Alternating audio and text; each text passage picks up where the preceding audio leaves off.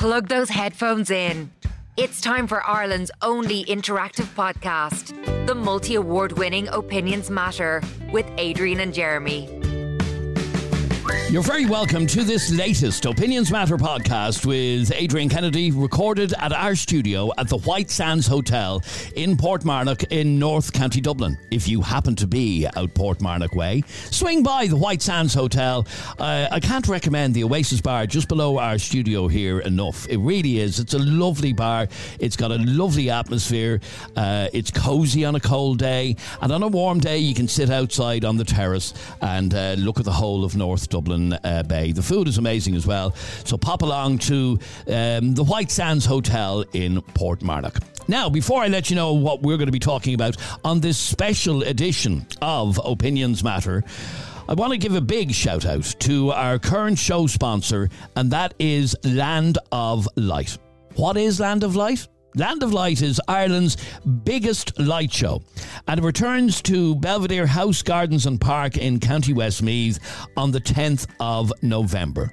Prepare to be wowed. Prepare to be amazed. Prepare to be blown away. The Land of Light illuminated walking trail is like nothing else in Ireland. And if you've got kids, your kids will absolutely love Land of Light. As you make your way along the forest trail, the night sky, trees and buildings are lit up by a spectacular light show. You'll meet Ireland's biggest LED Santa and see his Santa bus, and walk the brightest and most colourful dinosaurs, and be transported to other worlds with the atmospheric music to complete the scene. As I said, I was there last year and it was amazing. And this year, I'm told by Kevin and the staff at Land of Light that it's going to be bigger and better than last year. A lot more displays, and I'm looking forward to going again. If you would like to get tickets for Land of Light, as I said, it opens November 10th and runs right through to December 23rd. Just visit landoflight.ie. landoflight.ie. So, what do we want to talk about on this latest Opinions Matter podcast? I'm going to be talking to a man in just a moment who feels like this. To be quite honest with you, Adrian, I feel ashamed. I just constantly feel ashamed. It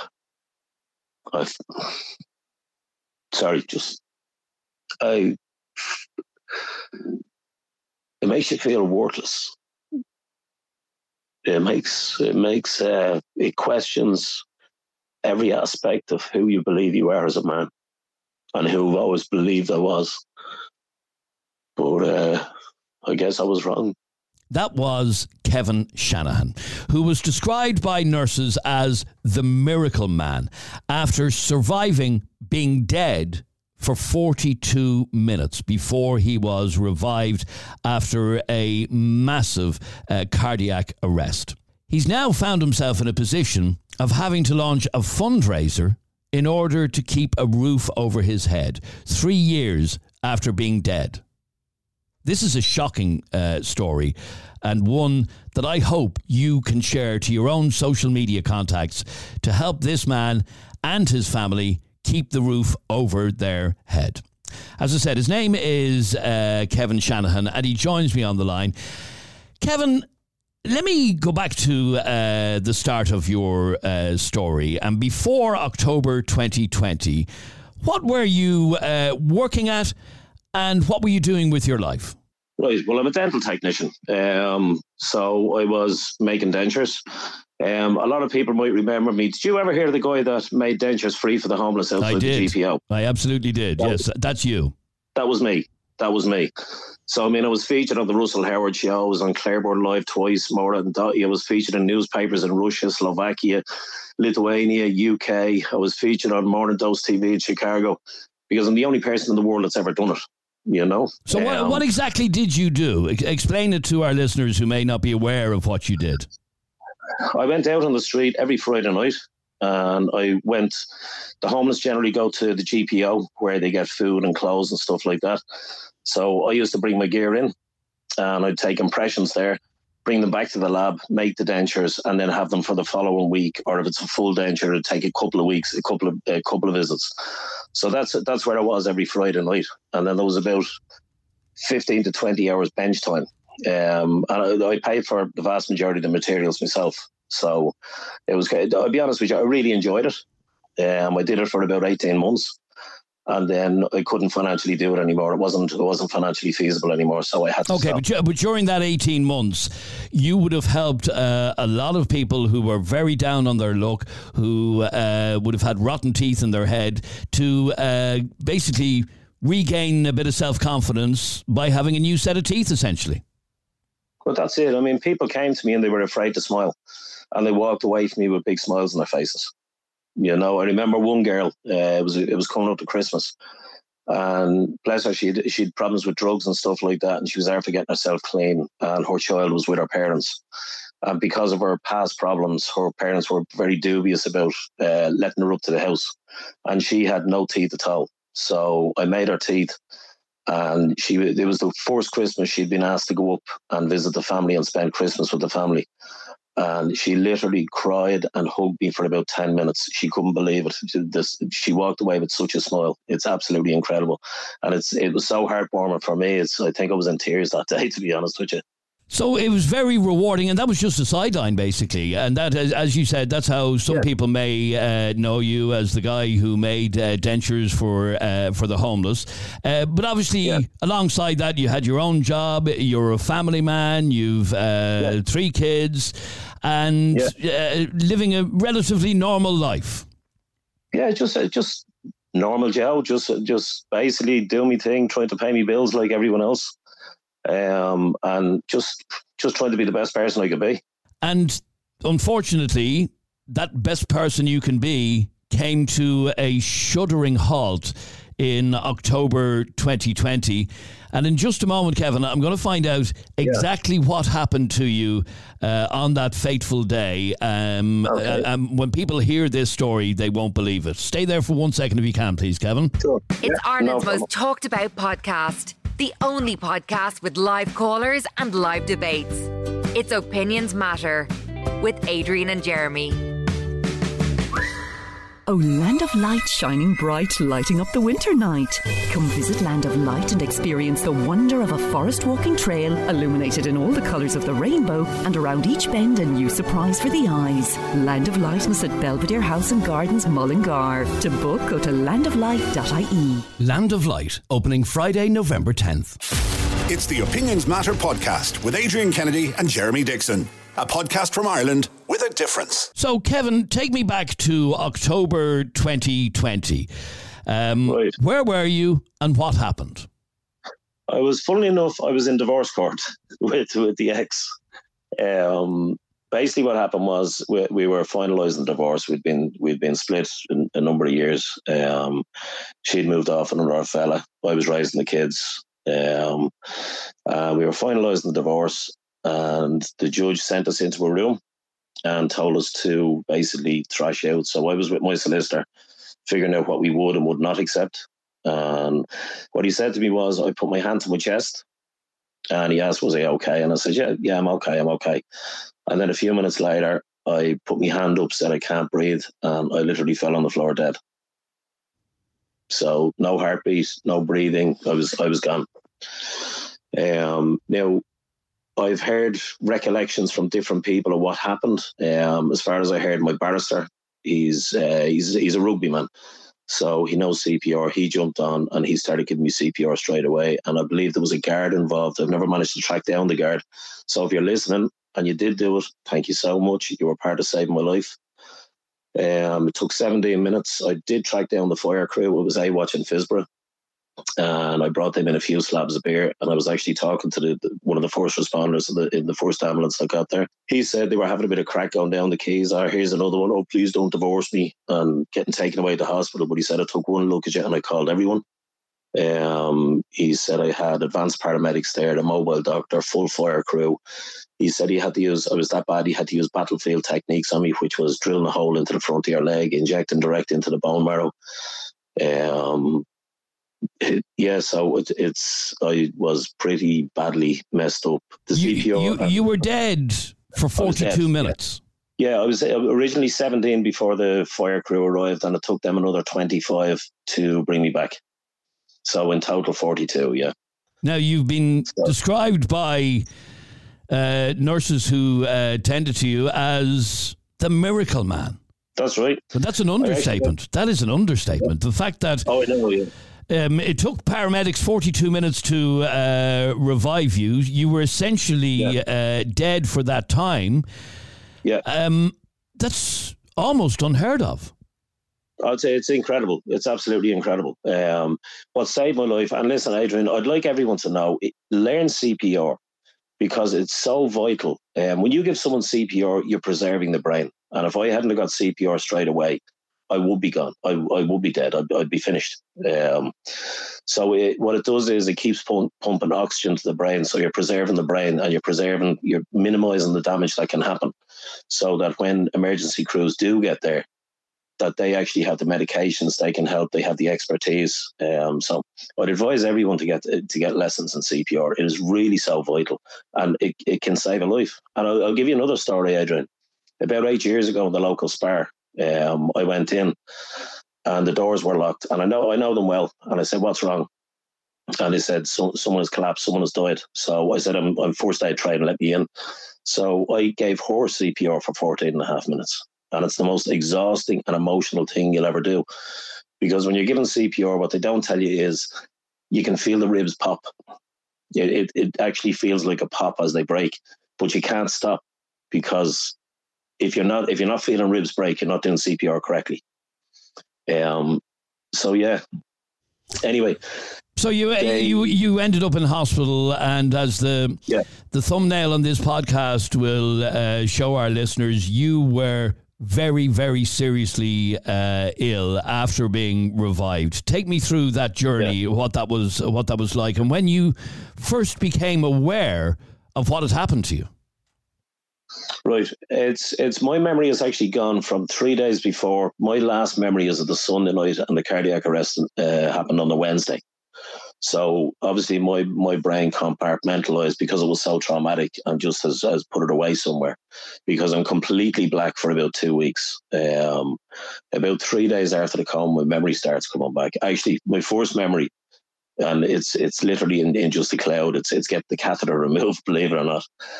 But and then I'm in blackness then for another 3 days, and then it starts to come back. And I'll be honest with you, I was absolutely terrified. I didn't know where I was. I didn't know what I was doing there. I didn't know what had happened. I didn't know why I was in so much pain. Like I had this, when you give CPR, as I said, you break ribs, but they put me on the Lucas machine, it's like a hydraulic arm that straps to the stretcher, and it just keeps CPR going while they're getting you into hospital. So I had a broken sternum, and basically most of the front of my chest caved in. So I was dealing with buckets of broken ribs, broken sternum. So I was on huge doses of morphine. I had a mild brain injury, which gave me mental delusions. And then the morphine didn't help. That just exacerbated the paranoia and delusions. So I was constantly terrified. I was constantly confused, frustrated, because my brain couldn't comprehend what was going on, because I couldn't stand up. So I had to kind of learn how to get balance again and learn how to walk again. I didn't know how to use a phone. Kat, my partner, she actually gave me my phone after about 3 or 4 days after coming around, and she showed me the text she got, and it's literally just buckets of numbers and letters, because I didn't know how to text, but it obviously made complete sense to me. So anyway, I was in hospital, and the paranoid delusions were they were crazy. I mean, and it's so crazy, I believe, that you fled the hospital. I did, yeah, I did. I actually fled it twice. It's only after I finished the book, a friend of mine told me I was a week in hospital, and I rang him, and I told him to meet me in the petrol station in the Fox Hunter, that I was on my way home. And he was going, "What? You can't be on your way home." I said, "Yeah, I'm on my way." So he sat in the petrol station for an hour and 40 minutes with his son, and then eventually rang the hospital, and they said, "No, he did escape, but he's back. We have him back." But the second time, it was about 11 o'clock or 11:15 at night. I actually handed in a letter discharging myself, because I thought, and this is how bad I was. There was a lovely guy in the room next to me, and he was waiting on a heart transplant. And my brain had fully convinced me that they were only keeping me alive to give my heart to him. You know, so it's kind of, so I handed them the letter, discharging myself, and I walked out, and of course the nurses were in a flap. There was absolute mayhem. They were ringing Kat, my partner. She was home here with a 5.5-month-old, and she was saying, like, what do you expect me to do? Because she had warned them. It was in the middle of COVID, and she had warned them, if you don't let someone from the family in to see Kevin, he will discharge himself. He will leave. There's no two ways about it. And I ended up doing that. But I got outside about 11:15, and 2 security guards stopped me. And of course, I was weak as a kitten. And of course, I'm telling the security guard, get out of my way or I'll put you down. And a big brave talk, but I wasn't capable of anything, to be honest. You know, I'm an ex-motorcycle courier, so I know Dublin well. So I walked out into what was Eccles Street, but I hadn't got a clue where I was. I might have been walking out into the middle of New York. And instead of turning left for Dorset Street, I obviously went straight or turned right. Because the next message Kat got off me, I actually rang her at about 1:15. And I was in a taxi on the M4. So I have no idea what I did for them 2 hours. I was obviously just walking around aimlessly looking for a taxi. So I got home here, and I actually spent a couple of nights sleeping with an arm bar beside me in case the doctors came to take my heart. Wow. It's absolutely crazy. And this is all as a direct result of being dead for 42 minutes, essentially. That it really messed up your body, and you're still to this day suffering as a result of what happened. Yeah, I mean, it's in February 22. I was getting some chest pains, and I mean, I've chest pain constantly because my chest was so broken. I do have chest pain constantly, and I've lower back pain constantly as well. But I went in February 22 and got all the tests done. I think it was 25 hours later, the cardiologist came downstairs and said, no, we can't find anything wrong with you. We think you're on too many medications. Now, we did say there was troponin in my blood, and I did question on that because troponin in your blood is a sign of cardiac damage actually happening. He said, no, new protocols. We allow a small bit of troponin. So I kind of went, okay. So I was on a tablet Trigaclor once in the morning, once at night, and an aspirin for thinning the blood. So he said, stop the 2 Trigaclor. And I said, should I not stop one and then stop the other one in a couple of months? He says, no, stop both, you'll be fine. So that's grand. 4 weeks later, I had a massive heart attack in my kitchen in March 22 and had another trip in an ambulance back to hospital. It turned out that I found out afterwards that one of the stents they put in the original cardiac arrest, one of the stents had blocked up. So it was only the blood thinners that were actually keeping me going. So I had another bang in March 22. That was a serious one. So I spent another week in hospital, and I get out of hospital after a week. About a week and a half, I got a letter from the forecourts stating that my divorce had gone through while I was in hospital and that I had 12 weeks to vacate. So I spent the next 10 or 12 weeks writing submissions. I defended myself, writing plenaries, writing pleadings, writing affidavits, in and out to the High Court Central Office 2-3 times a week. And this was literally a week and a half after a major heart attack. And when you say you were told to vacate what? My home. Why? Because nobody was there to defend me. My solicitor took himself off the case because he figured that it would be adjourned if I had known in the court. But no, it was pushed through and without a chance for me to speak for myself. So, as I say, went back to the High Court and fought that through. And in my mind, I won because, as I said, I was the one who raised the kids and I was the one who had them here with me.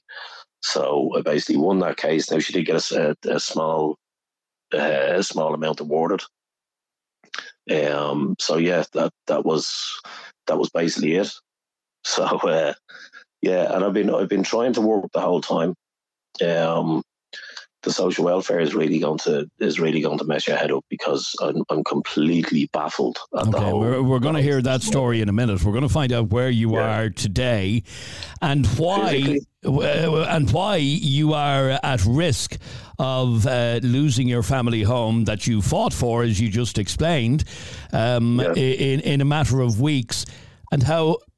And I know this is a pride thing for you, but how you have been backed into a corner to basically have to allow a friend of yours to set up a GoFundMe page to help you stay in your home. And I'm going to hear that whole story from you, Kevin, in just a second. Stay there.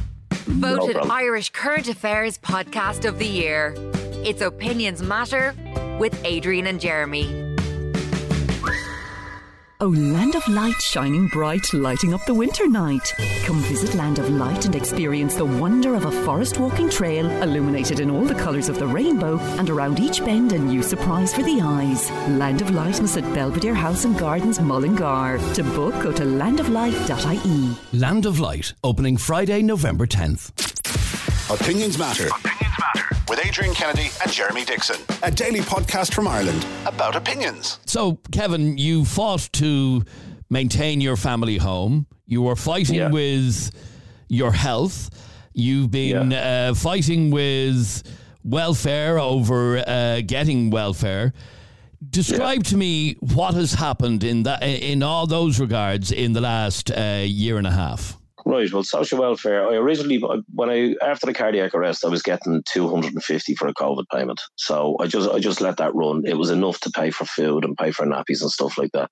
Didn't pay anything else, but it was enough. And Kat's family have been absolutely incredible. I mean, they have Tony, Marie, Ash, Sam. They've all helped money. They've all helped physically. They've just helped so much. They've been such support. I have friends out there who've been loaning me money for the last 3 years. I actually owe a fortune, but it needs must, and I know I'm good for it. When I do actually get back to health, I will pay them all back. The bit with the social welfare is I'm still completely baffled, and anyone I've told is completely baffled. When the COVID payment stopped, I sent in a disability benefit form because, as I said, I'm crippled with chest pain and back pain. The right side of my shoulder and my neck keeps locking up. So yeah, it ain't easy, but you know what? You keep going. So work was not easy. Now I've taken on what I can. I've informed disability of that. I do what I can to try and pay something. But disability told me after a few months that I'd no claim in. Now, I sent the claim in, but they said I'd no claim in. Now, this was my inexperience with social welfare. I've never had social welfare, so I didn't send a registered post. So, of course, they can say that they can get it, and they're within the rights to do that. So, again, after a heart attack in 22, I sent in another disability benefit form, and again, waiting months and months. And the thing about ringing social welfare during COVID, you don't get an answer for weeks. You have to keep trying and trying and trying. And then eventually I got an answer and was told that you don't have a claim in yet again. So I'm very pissed off at this stage. Understandably. Oh, yeah. So I'm frustrated and pissed off because nobody seems to want to help. And to be honest with you, Adrian, I was really badly in need. I still am in need of help. So again, they told me I'd no claim in. So I went to a guy, he goes around CASP and Aware and all these places, helping people fill in social welfare forms. I thought there might be something I was doing wrong because, again, as I said, inexperience. So he filled it all in. I gave him just some of my medical records. I mean, my medical records are like a phone book. So he sent it in, and that was last February. Waiting months and months and months and months, nothing. So I contacted a local TD here, and she said, "Oh no, I'll deal with this. 2 weeks later, I got a phone call stating that from her secretary saying that no, you don't have a claim in. Again, and it wasn't me that sent it in this time. It was a guy who works for social welfare. He sent it in. So They're obviously just denying my claim for some reason. This is the third time you've put in a claim for disability. You are a man who was essentially dead but was brought back to life, suffered a subsequent heart attack a year and a half ago, and for some bizarre reason, your claims keep disappearing. Yeah. I'll give you another one as well. When I eventually did talk to someone from disability, she told me I probably didn't qualify and I should go down to social welfare in Maynooth and apply for social welfare. So I did. I went down to social welfare, and funnily enough, they told me I wasn't well enough to receive social welfare. Oh my God. So I contacted the relieving officer. You know, it's a very unfortunate name for a man, isn't it? Relieving officer. But he contacted him. He got in touch with me a couple of days later, and he said, "You've a tax return outstanding, so I can't help you." I said, "What do you mean you have a tax return outstanding?" I think it was 2019, 2020. Of course, in COVID, the time I was dead, no money, can't pay an accountant to do it. So he said, no. I said, "Well, I can't afford to pay an accountant." I said, "What am I supposed to do?" He said, "I don't know." He said, "But I can't help you." So then I was left in limbo. I was refused sick benefit because I was self-employed, and they don't pay sick benefit to people who are self-employed. I was ignored 3 times disability benefit. I was refused social welfare because I wasn't well enough for it. And the relieving officer refused to help because I can't afford to send in a tax return. Now, the tax returns have gone in since. Right, and then to add insult to injury, your child has been refused child benefit. This is a really strange story. Willow is 3 now, and she was getting child benefit. So when I had the heart attack in March, Kat got a letter from them stating that they wanted evidence that she was in the country. I mean, she's 2, she doesn't have a passport. Where's she going to go? So she rang them and asked them what they needed. They said they needed a letter from a creche. So we couldn't afford a creche, so she wasn't in a creche. They said, "Well, a letter from your doctor." So she's not sick. She doesn't go to the doctor. So they said they cut off her children's allowance in July 22. Now, Faye... Sorry, cut off her children's allowance? I've never heard of a child having children's allowance cut off. Yeah, they cut off her child benefit in July 22, and we haven't had a penny since. Faye, who is now, she'll be 2 next week, she still hasn't got a PPS number. Now, I have rang the PPS hotline. They tell you they don't deal with it anymore, to ring the central line. You ring the central line, and again, it's weeks and weeks and weeks of phoning before you get an answer. The central line told me, "No, we don't deal with that. You have to go back to the PPS number." So back to the PPS number I went.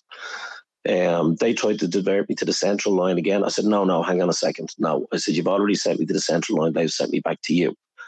She said, "Okay, well then go into social welfare in Maynooth and they'll issue a PPS number there and then." Brilliant. I actually had something I could go with. So I went down to social welfare in Maynooth, and she told me she wasn't registered. I said, "I have her birth cert here."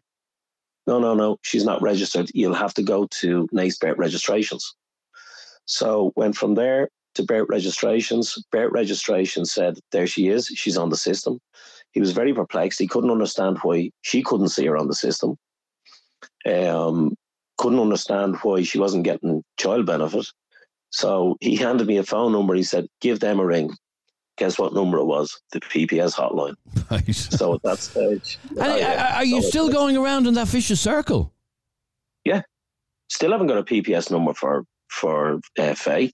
Still haven't got children's allowance for either of them. So neither of them are in receipt of child benefit.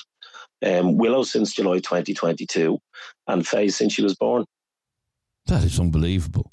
And then on top of that, you still have not gotten any help from the state in terms of disability or illness benefit?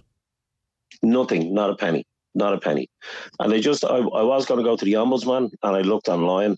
You have to have a claim from the appeals office and exhausted all the appeals before you're allowed to go to the Ombudsman. And to go to the appeals office, you have to have a claim number from social welfare.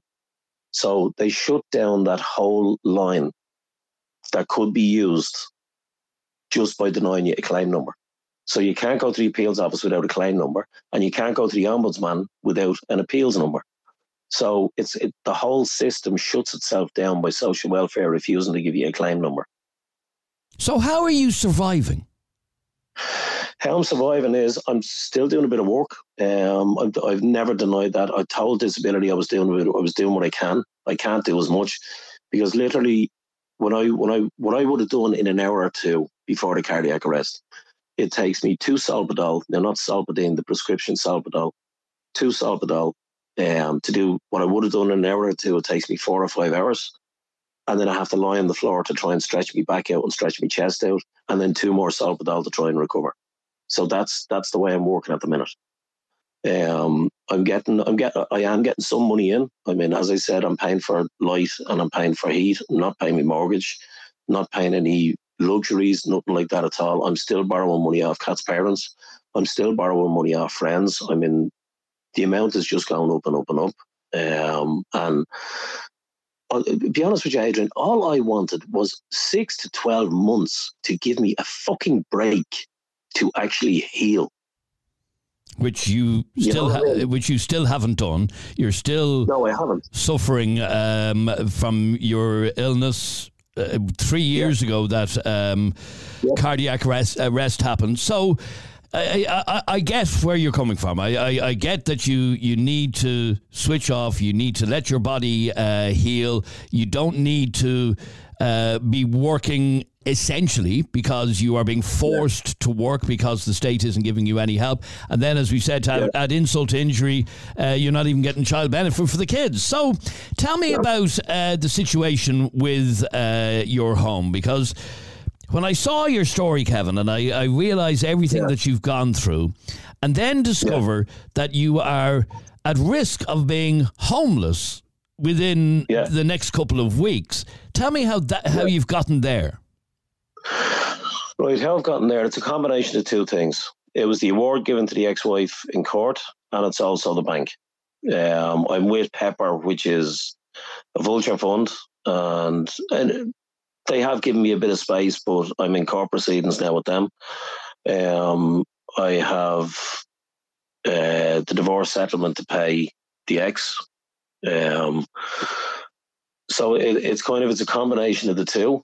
And I literally could not afford to keep up the mortgage. I've kept contact with the banks, but it's worn thin with them now, and they're just kind of saying, no, we're done. So that's basically it. I have till the 21st of October, which is funnily enough the 3rd anniversary of my cardiac arrest. Wow. I want to find out in just a second from you, Kevin, how people can help. And I know when we were talking off air, you were saying that it took a lot for you to go public, basically, and ask for help. I want to find out about your book and your GoFundMe page, and we'll find out about both of them in just a minute. It's Ireland's most talked about podcast, the only podcast with live callers and live debates. It's Opinions Matter with Adrian and Jeremy. Oh, Land of Light shining bright, lighting up the winter night. Come visit Land of Light and experience the wonder of a forest walking trail illuminated in all the colours of the rainbow, and around each bend a new surprise for the eyes. Land of Light is at Belvedere House and Gardens, Mullingar. To book, go to landoflight.ie. Land of Light, opening Friday, November 10th. It's the Opinions Matter podcast with Adrian Kennedy and Jeremy Dixon. A podcast from Ireland with a difference. So, Kevin, tell me about the first bit of fundraising that you did for yourself, which was to write a book which is called The Miracle Man. Yeah, I had intended to write a book. I'm a very inspirational type of person, and I have a huge amount of knowledge of healing through nutrition, and I give people diets free of charge to try and help them heal ailments and stuff like that. So the book was to describe exactly what happens to your body after a cardiac arrest. And I go into every detail. I go into the physical damage. I go into erectile dysfunction. I go into emotional damage, psychological damage. I go into everything. I'm not the type of person that hides anything. I've been dead. Nothing much worse can happen than that.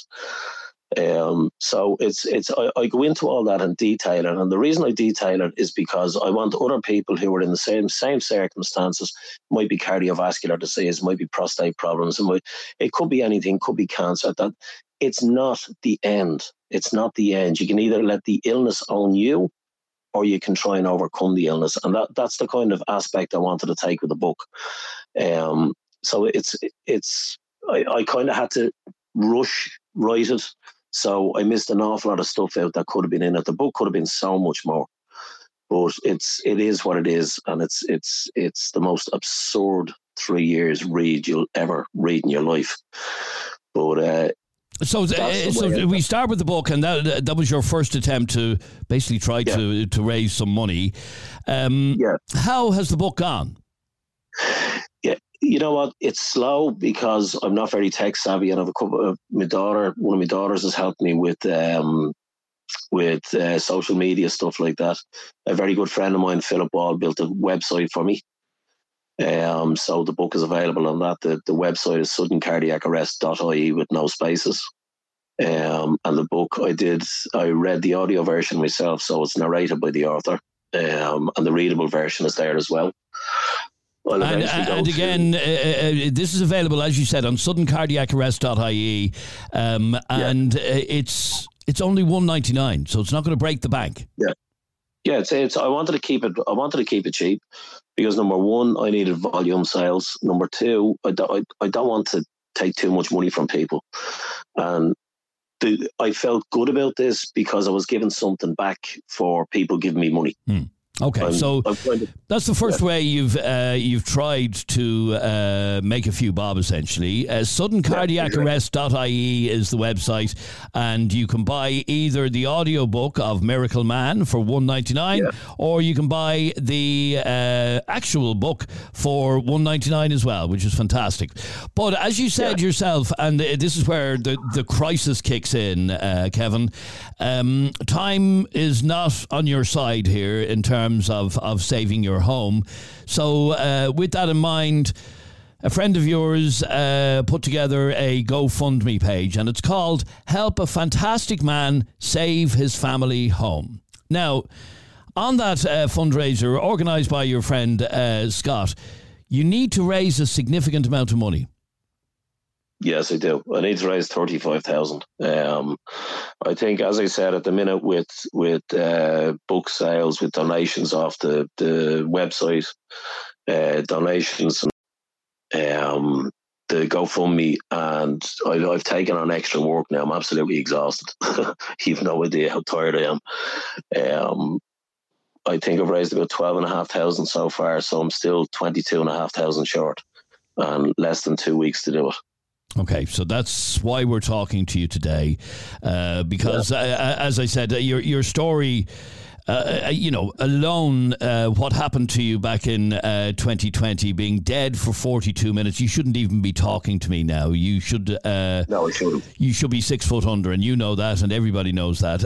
But you're not, and you're here. But the whole system is conspiring against you, basically, and not making your recovery or your life an easy life. That's exactly how it feels. You know what? You get to a point. I know the system's messed up, Adrian. I know it is, but you get to a point where you kind of go, like, what the fuck have I done? You know what I mean? What the hell? Every avenue I've tried, it's like people are sneering at you and smiling at you and go, no, you don't deserve it. You don't deserve it. And the whole system makes you feel like an absolute beggar. It makes you feel like a lowlife. And I've been always a man who stood me on 2 feet, paid me way, looked after me family, and I've never had to ask anyone for help. I've always been the person who gave help and never thought twice about it. But now it's kind of, I have to say, it's been a very, very humbling experience because I've literally had to ask everyone for help. I'm still asking everyone for help. I'm still. And how does that feel, Kevin? Even to do an interview like this with me today, which is ultimately, the aim of this interview is to let people know about the fundraising, to let people know about the book, to let people know that they can help you. What does that feel like, though, for you, having to do that, finding yourself in a position of having to do that? To be quite honest with you, Adrian, I feel ashamed. I just constantly feel ashamed. I feel, I, sorry, just, I, it makes you feel worthless. It questions every aspect of who you believe you are as a man, and who I've always believed I was. But I guess I was wrong. And I can So, yeah. I can feel, even talking to you, that this having to ask for help is making you, a proud man, feel like a beggar with a bowl. Basically, yeah. Yeah. That's basically it in a nutshell. Which is somewhere I'm sure you never saw yourself being. That's, you know what, Adrian, it's very, very hard to accept. I don't think I'll ever accept it. Yes, I accept that I had a serious medical issue, and yes, I accept that serious dereliction of duty on behalf of social welfare and complete neglect from government and social welfare. But still, as I said, I've always been a proud man. I've always stood my own 2 feet, and I think the fact that I am that kind of person is why I've come so far as I am today, and I'm improving every day, and I'm going to get better, and I'm going to get better than I ever was. This is not going to stop me. Social welfare's attitude is not going to stop me. Government neglect is not going to stop me. I'm going to keep going, and I've lost a few battles, but I'm not going to win them, or I'm not going to lose the war. Again, as you said, in the next couple of weeks before the 21st of October 2023, you need to raise 35 grand to save your family home. Save your family home, which is in peril essentially because of what you've been through, because of your severe illness, because you were dead, because you had a second heart attack. All of these things have all gathered steam to the point that you risk losing your family home in a couple of weeks' time. So if anybody is in a position to help, the GoFundMe page is called Help a Fantastic Man Save His Family Home. You can also buy Kevin's book, which is available on suddencardiacarrest.ie. It's only £2. Like, it's not going to break the bank. So if you can help in any of those ways, please do. Once again, the GoFundMe, and we'll put up links for it as well on social media. Help a Fantastic Man Save His Family Home. And it was set up by Kevin's friend, Scott.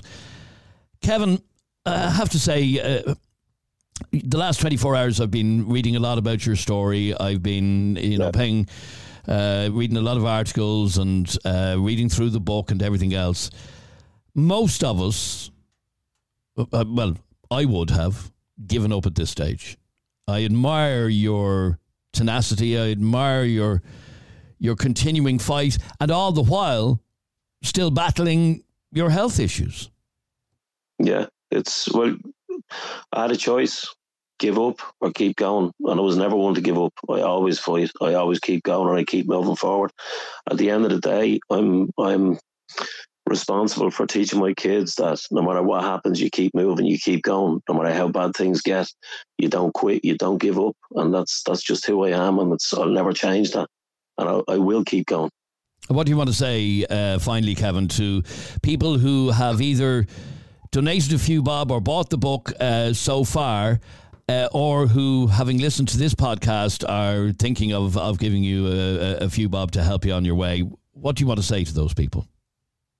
I just want to thank you so much. You've no idea how much what you're doing is helping. I mean, it's $1.99. It's €2. It doesn't sound like a lot, and you think that it's only €2. So what difference will that make? Every single €2 is making a difference. Every single €2. And I don't know you, but thank you so much from the bottom of my heart, from me and from my family, because you're helping me get out of a shithole that I don't deserve to be in. Kevin, I really wish you the very best with everything. My regards to your partner, Kat, and your kids. And I've my fingers and toes crossed that you will reach that goal and enable yourself to stay in that home. And I also have my fingers crossed that welfare will actually get the finger out, give your kids the children's allowance that they're legally entitled to, and give you some help to take the pressure off you having to work as much as you have to while still battling chronic health conditions. Kevin, you have my utmost admiration for even talking publicly like this on the Opinions Matter podcast today. Adrian, thank you so much. You've no idea how much I appreciate you putting this out there. It's going to help me so much, and thank you for taking the time to speak to me. Kevin, thanks very much indeed for talking to us. And that was Kevin Shanahan. And once again, if you would like to support the GoFundMe, you just go on to GoFundMe.ie or .com, should I say, and search for Help a Fantastic Man Save His Family Home. On our social media, I'll put up links for that. Or you can buy Kevin's book, which is called Miracle Man, which is what the nurses called him in the hospital because he survived being dead for 42 minutes. The book is only £2 and it's available on suddencardiacarrest.ie. And that's it from this special edition of Opinions Matter. We don't often do single issue podcasts like this, but as I said, when I heard Kevin's story, it compelled me to produce a special edition podcast. I hope you've enjoyed it. I hope you can give Kevin a little bit of a dig out. If you enjoyed this latest Opinions Matter podcast, please share it onto your own social media channels. Also, click subscribe or follow. Click on the little bell icon on Spotify, and that way you'll be notified each and every time we upload a new podcast. I'm Adrian Kennedy. Thank you very much indeed for listening to this latest Opinions Matter. Catch you on the next one.